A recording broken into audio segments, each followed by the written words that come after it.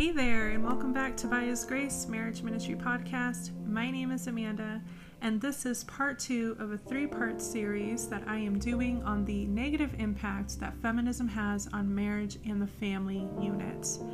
So, I am going to be talking about the second wave of the feminism movement, but before I jump into that, I want to make a few announcements in regard to the podcast.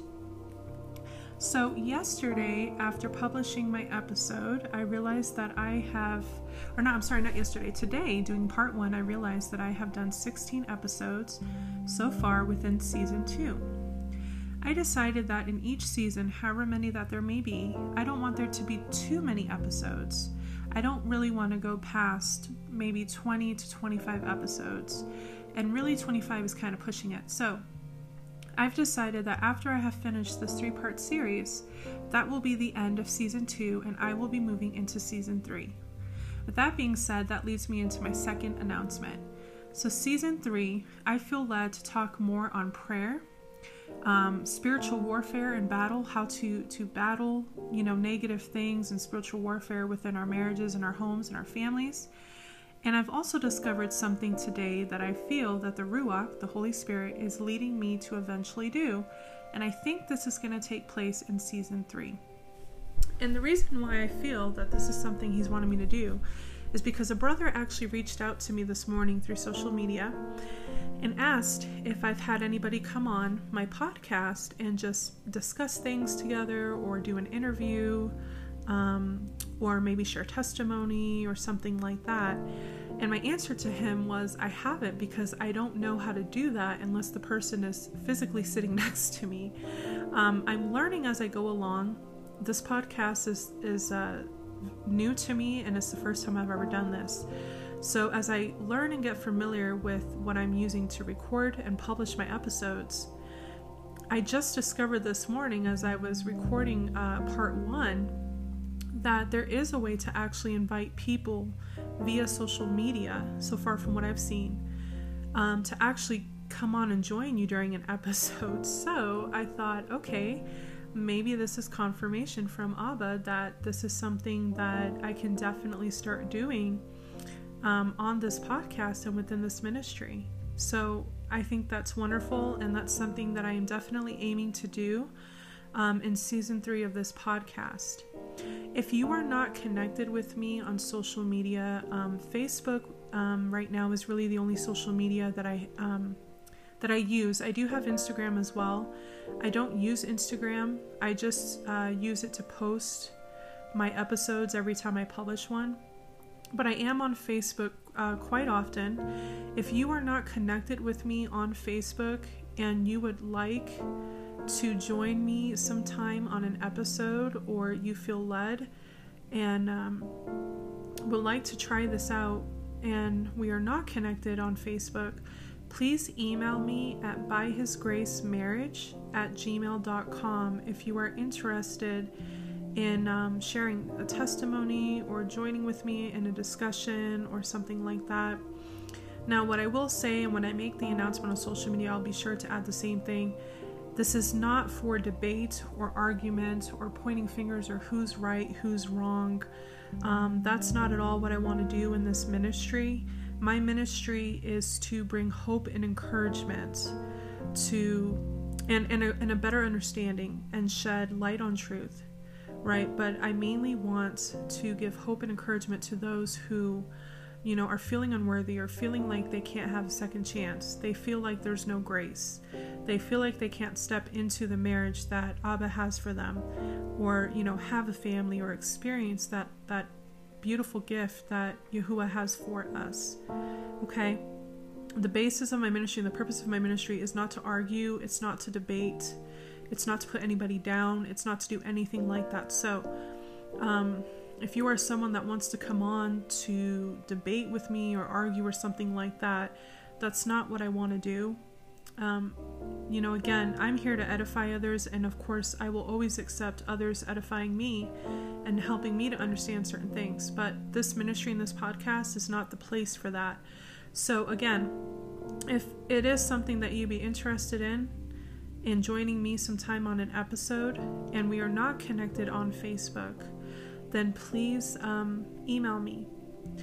If you would like to get connected on Facebook, you are welcome to do so. My profile is public, and you can find me under Amanda Yasharel, which is Yasharel, which is Hebrew for Israel. Okay? So, I just wanted to make those announcements real quick. I'm really excited for the future of this ministry and this podcast, and I'm just so thankful to him, and all glory to him, because at the end of the day, it is for him. So I just wanted to share that real quick. Again, if you have any questions or would be interested in something like that, please email me or reach out to me via social media, via Facebook.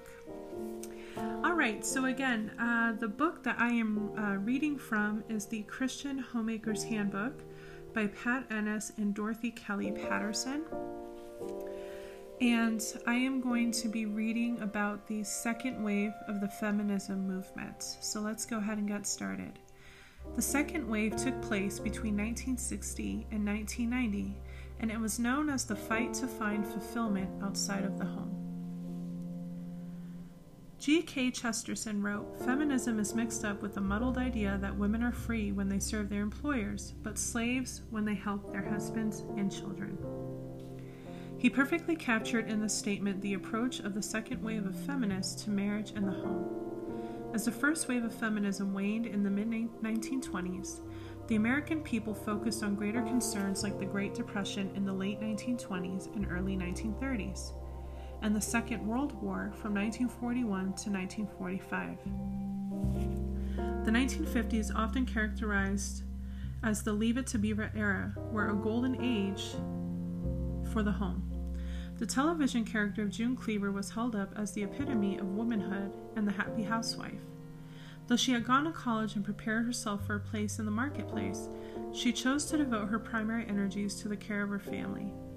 In the early 1960s, the journalist Betty Friedan became convinced that women were really frustrated and unfulfilled in their roles as wives and mothers.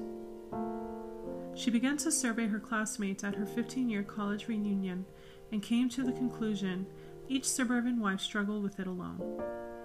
She was afraid to ask even of herself the silent question, "Is this all?" The result was the publication of the book The Feminine Mystique, which came out in 1963, just in time for the cultural unrest that characterized America in the 1960s. She diagnosed women with the happy housewife syndrome, arguing that women were just pretending to be happy in their roles when in fact they felt discontented and unfulfilled. Friedan said many women suffered from this problem with no name because they were ashamed to admit their dissatisfaction with society's rules for women. If I am right, the problem that has no name stirring in the minds of so many American women today is not a matter of loss of femininity or too much education or the demands of domestic. It is far more important than anyone recognizes. It is the key to these other new and old problems which have been torturing women and their husbands and children, and puzzling their doctors and educators for years. It may well be the key to our future as a nation and a culture. We can no longer ignore that voice within women that says, "I want something much more than husband and children and home," or than my husband and my children and my home. Friedan and later Gloria Steinem, another leader during this wave, fought for women to have a public voice and find their worth outside the home. Both argued that women needed to find purpose by contributing to the world in a tangible way, for example, through a profession in the workplace. Being a wife and mother were not considered to be pursuits fulfilling in themselves. In fact, marriage and motherhood were considered limitations or even prisons by some feminists within the second wave. During this period, the National Organization for Women, also known as NOW, NOW, was formed in 1966. Birth control pills were approved for sale in the United States, 1960, and Roe v. Wade granted women abortion rights in 1973. The fact that the media often portrayed women in the movement as angry men haters is not a fair representation. However, men were seen as the oppressors and women were seen as saviors. Women became involved in politics, the publishing industry, and higher education administration in order to give a voice to women's experience. Women's own experience became firmly established as the locus of truth, and they claimed the right to defend their own roles and reality. The Bible was dismissed altogether, and marriage firmly came under attack. Gloria Steinem said, "We have to abolish and reform the institution of marriage. By the year 2000, we will, I hope, raise our children to believe in human potential and not Elohim." In 1969, a leaflet entitled "Do You Know the Facts About Marriage?" produced to hand out at a protest at the New York Marriage License Bureau, and it ended with this statement: "We can't destroy the inequities between men and women until we destroy marriage. We must free ourselves, and marriage is the place to begin." The message at the heart of this wave was that marriage held women back. And that just makes me really emotional, like I said in part one. It really makes me sad that they have taken the gifts of Elohim and the purposes of so many and have just completely attacked and just made it seem and sound so horrible. It really breaks my heart, and it even makes me sick to my stomach. It's really sad. And again, I know I said this in part one, but this is why I had been wanting so much to share this with you, because when I read about this, and I had learned about this too while I was in school for ministry, my mind was blown, but then it started to make so much more sense, other than the obvious, Elohim's word being removed out of so much. But I began to understand, and that's why I say there's absolutely a difference between godly marriage and secular marriage. Absolutely. Other than what I've already said within my podcast and within my ministry, this is part of it. This is a big, big reason of why we see what we see today. Broken homes, broken marriages. It's a huge chunk of it, along with counterfeit lifestyles and relationships, along with being outside of the will of Elohim. And I just can't express this enough. I really, really can't. They thought the answer was to remove themselves and remove the word of Elohim out of these things. They thought it would make it better, and maybe it did for a period of time, but what it actually did was it made things much, much worse.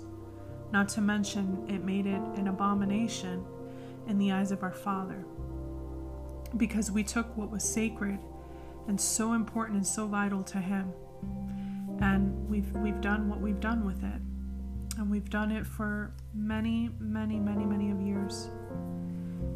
And I don't know about you, but it absolutely breaks my heart, and so part of my mission is to help restore the word of Elohim back into what He's given us, which part of that is our marriage covenants, our children, our families, and our homes. So I pray that as the word continues to be shared and spread, that this will begin to happen by His grace and in His name. So that is it for this episode. Thank you so much for listening, and I will talk with you in my next episode.